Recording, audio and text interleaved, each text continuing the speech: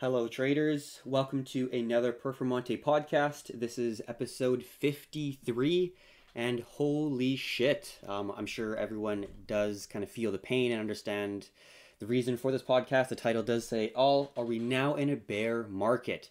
Since the high that we saw, which was around mid April, we've passed the 50% mark in terms of the drawdown, in terms of the pullback. Pretty unbelievable. Nathan, what are your thoughts?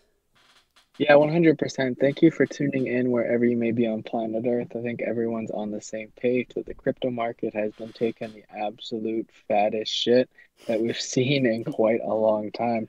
Bitcoin's off around over 50% from its highs. It looked like it had that long wick down to 28K, which is absolutely insane volume. I think all investors and traders alike can agree this is not a very friendly market to be putting positions in because there's such intense two-way volatility that at least me personally, I'm just looking to get spot positions. I'm not looking to trade on margin or leverage at this current moment because there is such a high level of uncertainty that realistically it could go either way.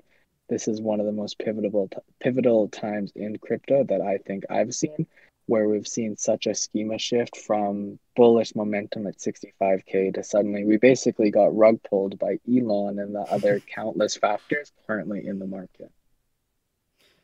Yeah, and just to add on to the over 50% move, if any viewers are watching the YouTube, we are currently illustrating the previous 2017 bull run that we had, where we haven't had a single 50% pullback. Every single bull run is different, but we haven't really seen that significant of a pullback during the previous bull runs. And I would really classify the previous bull run prior to the 2017 not really comparable to the one we're currently seeing right now because we've seen such a progression and maturity of the entire crypto sphere and Bitcoin in general with institutions and funds coming in instead of just the kind of I would say like individuals and more retail side of things. But around 33 to 40% was the average pullback that we saw when we were in our parabolic move in a bull run.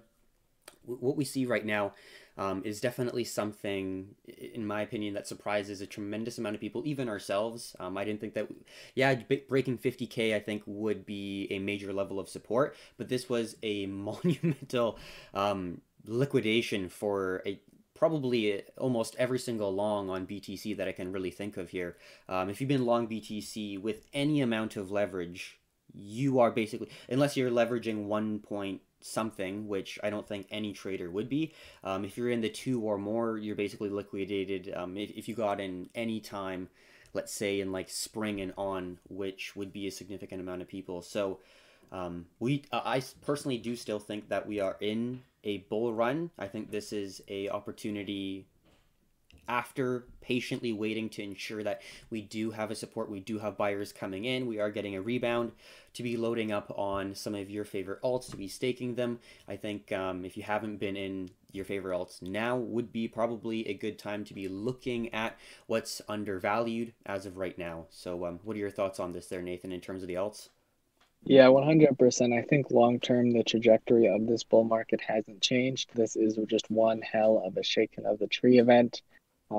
Personally, I think it is a big opportunity, and overall, we still have bullish momentum. Some of the alts that I am looking to pick up on this Black Friday discount, let's call it, I'm looking at BNB. Cake is a great buy because of that passive income opportunity. I've also been really interested in the Sol DeFi ecosystem, Solana. That's one to keep an eye on, in my opinion. And for the most part, you can never go wrong with Bitcoin or Ethereum. Bitcoin still has a massive upside to get back to all-time highs, same with Ethereum. And those are definitely the most iconic larger cap cryptos. So rather than going full degen mode and buying the dip on SafeMoon, Elongate, Bonfire, Ass, Hits, whatever shitcoin you may like, I think this is time where maybe you take more of a value crypto investing approach, if that term even exists, and try and keep your money in some of the larger cap cryptos rather than piss it down the toilet in some shit coins and hope that it all goes for the best. Because at the end of the day, we really don't know what's going to happen next. We don't know if we're in for a V shaped recovery, if we already found the low and we're going to be back up above 45K in no time. the level of fear and uncertainty in the market is pretty much at all-time highs within 2021 and even in 2020, I would say. And so it's definitely the time to act cautiously. And at least personally, I'm not putting 100% of my free capital into purchases yet because I know that nobody knows what's going to happen, right? It could go lower. And at the end of the day, dollar cost averaging on events like this is a key idea. And if you are a person with a higher appetite for risk looking for margin and leverage positions, I personally would either scalp when it's super volatile going down or up and you get those small high frequency trades, or wait for a sign of a reversal, wait for maybe a double bottom pattern, head and shoulders, something like that, and try and get a confirmation because ultimately I feel like just about any FUD from the fundamental side could shake the market, and that plus leverage is a very bad time. Yeah, I very much agree, 100%. Kind of touching on to what you discussed in our previous podcast, looking at the BTC.D chart, the Bitcoin dominance. We did have that discussion where we were talking about it potentially gaining back some of that percentage because we were in like the kind of mid 40s range, and that is a key level of support for the Bitcoin dominance that we've seen back in 2017. In a bull market, we see alts take a lot of the market cap from BTC in terms of the overall market cap for the cryptocurrency market, and it just looked like it was in time for a pullback, referring to the BTC.D chart because it was overextended. We've seen weekly candles week on week on week where altcoin market cap is expanding greater and greater, like basically going parabolic, but to the downside. Basically what Bitcoin's doing right now. And that can't really survive forever. If we do see a pullback in the Bitcoin dominance chart, usually it's with a overall downward move in the cryptocurrency markets, because the time when Bitcoin gains back the dominance is when we see fear, uncertainty in the markets, kind of similar to what we saw from the early 2018 all the way until like the mid 2020. We saw Bitcoin take back that dominance that it lost throughout 2017, and we could see a little bit of that as well. And touching on what Nathan said about putting some capital into BTC and Ethereum, kind of like the blue chips of the cryptocurrency world compared to the smaller cap alts, makes sense because like we saw in the kind of November, October time, Bitcoin dominance goes up initially when we're regaining that bullish sentiment and momentum, in my opinion, as well as what we've seen in the past, where in a kind of fear, uncertainty time where a lot of people are hesitant, like we're seeing right now and previous times, people usually either liquidate alts, put it into BTC, or if they're looking at actually investing in trading or like just basically allocating capital into cryptocurrency markets, they'll look at longer, I guess you could say, things that have stood the test of time in crypto world. Obviously, you can't look back at something 20 years because it wouldn't even be possible, but things that have stood the test of time like Bitcoin, Ethereum, some of the larger caps I think were definitely useful as well, like BNB's the largest cryptocurrency exchange. They have established themselves and cemented themselves as the, in my opinion, one of the best exchanges and platforms to actually use, not just for trading, but DeFi is also very useful there as well. So a lot of good things coming in terms of on sale, but I think those are some of the things that we do have to look at is the BTC.D chart, and then allocating capital into things that have either cemented themselves or stood the test of time.